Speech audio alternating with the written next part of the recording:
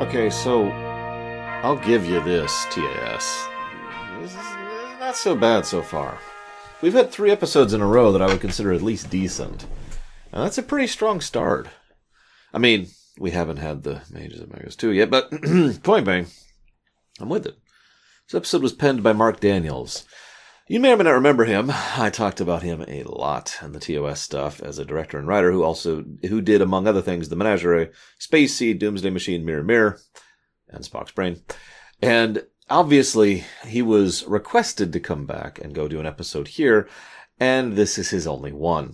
So don't get too used to it. By the way, if you're paying attention, that's a trend. The first episode was written by someone who only wrote one episode.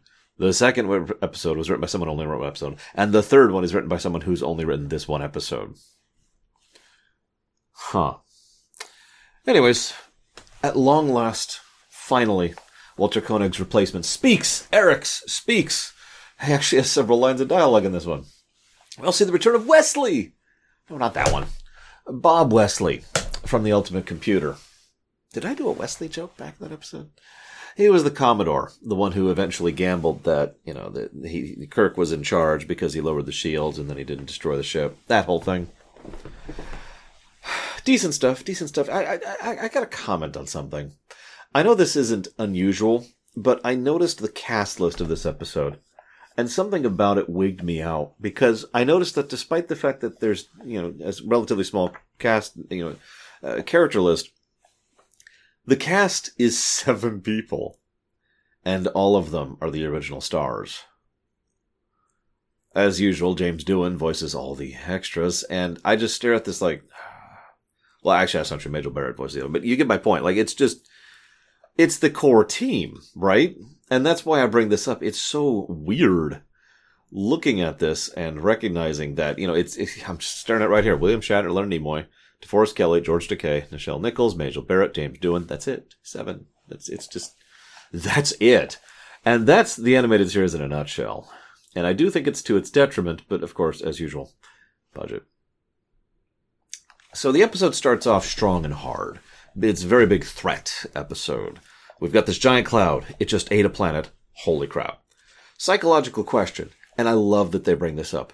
Do we notify them? This is actually a fantastic and wonderful question. Entire shows, movies, and games, and probably books, have been done about this very question. Do you inform people that they are going to die? Especially if you can only save some of them, which arguably makes it worse. If everyone's going to die, that's a thing. But if some of them can live, that's arguably worse. Do you inform people? Do you do the mass panic? What I love about it is they quickly and efficiently show both sides of the equation. Is it better to be blindsided by it, or is it better to start a mass panic? Fortunately, Mr. Wesley, yes, no, not that one, he's there, and he's someone who they believe can have the command presence to take care of it, and he's a Commodore who's retired from Starfleet. By the way, this is in keeping with the way they've been portraying Commodores in TOS, that there's, the fleet, the elite, the brass, or whatever they're called. They actually have a specific word for it in court-martial. And then there's the retired group, and that's the Commodores who take care of stations. And there's kind of a social dynamic there, a political balancing act going on there, which I just think it's cool that they're continuing that. But then again, Mark Daniels, rather familiar with TOS, makes sense. Anywho, there's good tempo. Everything just kind of moves nice and efficiently, and we get through beats. There's this nice bit where, Wesley, Bob, is talking about his options. He is, they calm him, and it's like, so what's the deal? He says, there's no choice. We're going to save the children. And I kind of like that he just automatically jumps on that because, while there are arguably other choices you can make depending on perspective, I do like how he just flat out lays it. No, there's no choice. We're going to save the kids. About 8,000 of them, I think it was, out of several million. So, that's neat. How many ships do you think were there at the time? They probably have at least a ship, assigned to the planet.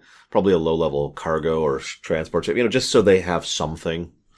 But I wonder if any of the transport ships or the shipping lanes or whatever happen to have ships in range that could get some people off. Just food for thought for something we never really see in the background. You can do a whole story from Bob's perspective on this episode. The solution to dealing with this is kind of interesting too. Their power is being drained like crazy. Oh my gosh. And then they're like, oh, hang on, there's antimatter there. Let's just go and grab some and put it in the engines as fuel. I have to admit, I have all of the questions about just grabbing a chunk of antimatter and using it as fuel, but let's just move past that. And instead get on to the halfway point of the episode. These are pretty short episodes. It's actually funny. I anticipate I will get a few comments on the previous ones, the previous ruminations I've done here, because each rumination so far has been longer than the episode in question. Don't worry, that will almost assuredly not be true going forward. These are probably going to be pretty short by rumination standards because these are 24 minutes instead of 22 minutes instead of 44 minutes. And duh, right? That's the same reason that we're doing 2 streaminations a week for 24-minute episodes as opposed to 1 for a 44 or 22. I keep saying the wrong number. So, we shift over from threat to a little bit of a dilemma. Because it's still a threat, but now it's how do we approach it and how do we deal with the long-term ramifications, and is it okay to kill something that's alive? Do we kill intelligent life to save Mantilles? And if you notice that the second good dilemma that they showcased in this episode, especially since Kirk questions it, Kirk also realizes, well, Spock points out that it'll take the destruction of the ship to do it. Note how Kirk doesn't hesitate so much as 1 second on that point. Just, okay, you're sure it'll work, right? Yep. Okay. That's all he wants to confirm, is that it will in fact work. So he gives the order, and the self-destruct is ready to go. And I do like this episode, despite not having much to say about it. It has good pacing, good tempo. The music is actually properly used for once. The first time I've seen it in TAS. I know we're only on the 3rd episode. And the threat is well presented, and the solutions are creative, if insane. And I do like how at the end they try to communicate with this thing, which, I suppose, brings me to 2 points. 3. Let's do 3 points. First of all, there's several poses that I noticed show up for the first time in this episode. I say poses. They're actually animations, but the animation cycles. One is Spock going like, whoa, in his chair. We'll see this later when he starts casting magic.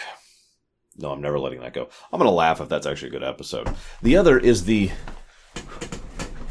I don't know how to do it properly. I'm on the wheels here on my chair, but they just kind of have this weird back and forth thing as they're running at the camera. It looks really awkward. But this is the first time we see that. It got a laugh out of me. Second point I wanted to comment on. I like this episode. They use the computer and tie it into the Universal Translator, and then tie it into Spock's psychic abilities to reach out and communicate with the... No, we already had the antimatter fuel thing. Let's just move on. So, crystalline entity. What's funny is this is actually at a larger scale than the crystalline entity, at least technically. I mean, it is obviously a bigger thing. The crystalline entity would also eat planets, but it would do so slowly, so there's stuff you can do about it. It's a lot easier to destroy the crystalline entity. All you need is the right frequency. This thing is a lot larger scale and a lot more terrifying. They specifically mention it's from another galaxy, and they specifically send it back to that galaxy, but this thing eats worlds. It is interesting to me that this thing has an intelligence to it and a sense of ethics, for lack of a better way to put it, that it does not want to kill other intelligent life. It's a nice mirror of the fact that they don't want to kill it. You know, Kirk does question it. He still makes the call because it is the correct call. But it's arguably not the right call. And I do like the acknowledgement of that. It's also worth noting that this thing just ate another planet. And then within an extremely small period of time, within a pace of hours, I believe, it's going to consume another planet, this one completely full of life. Also, I want you to picture being on Earth and then being consumed by an amoeba, because that is horror movie material right there. Anywho, it's okay, you'd probably get dissolved a lot quicker than the rest of the planet, but still, it's just a skeleton gone. Anyways, the sad thing is I already discussed all of the major points about this salient idea back in the crystalline entity episode. Well, I know there's 2, but the second one, the one where they actually destroy the thing. Can you communicate? Should you communicate? Should you try to interact with this thing? Is this a situation where communication is feasible? We raised a bunch of questions about that, and that's actually one of my more commented on videos as of this point in time, because a lot of people shared a lot of different thoughts on it, which I value, and I'm curious of your thoughts here as well, since this thing, they do succeed at communicating with it. Take that, future tech. They just had to use magic this time. And they also successfully convinced it to not eat people. I do find myself wondering, even if they send it back, did they just make things a lot worse for the other galaxy? They don't know that the other galaxy is where it should be. They don't know why it came here. Maybe it was sent as a weapon. Maybe it was banished. Maybe it roamed accidentally. The gulf between galaxies is gargantuan. They even mentioned it briefly in this episode. Long, long journey. So, what prompted this? There's a lot of questions that are left unanswered. And while this is a nice answer, I find myself wondering if it might have been better to go the crystalline entity route and just destroy the damn thing. But then again, they didn't have the right frequency, so I don't blame them on that. That's all I got. Relatively decent, relatively well-paced, well-tempoed threat episode with some flavorings of dilemma on top. I hope you enjoyed. I'll see you next time.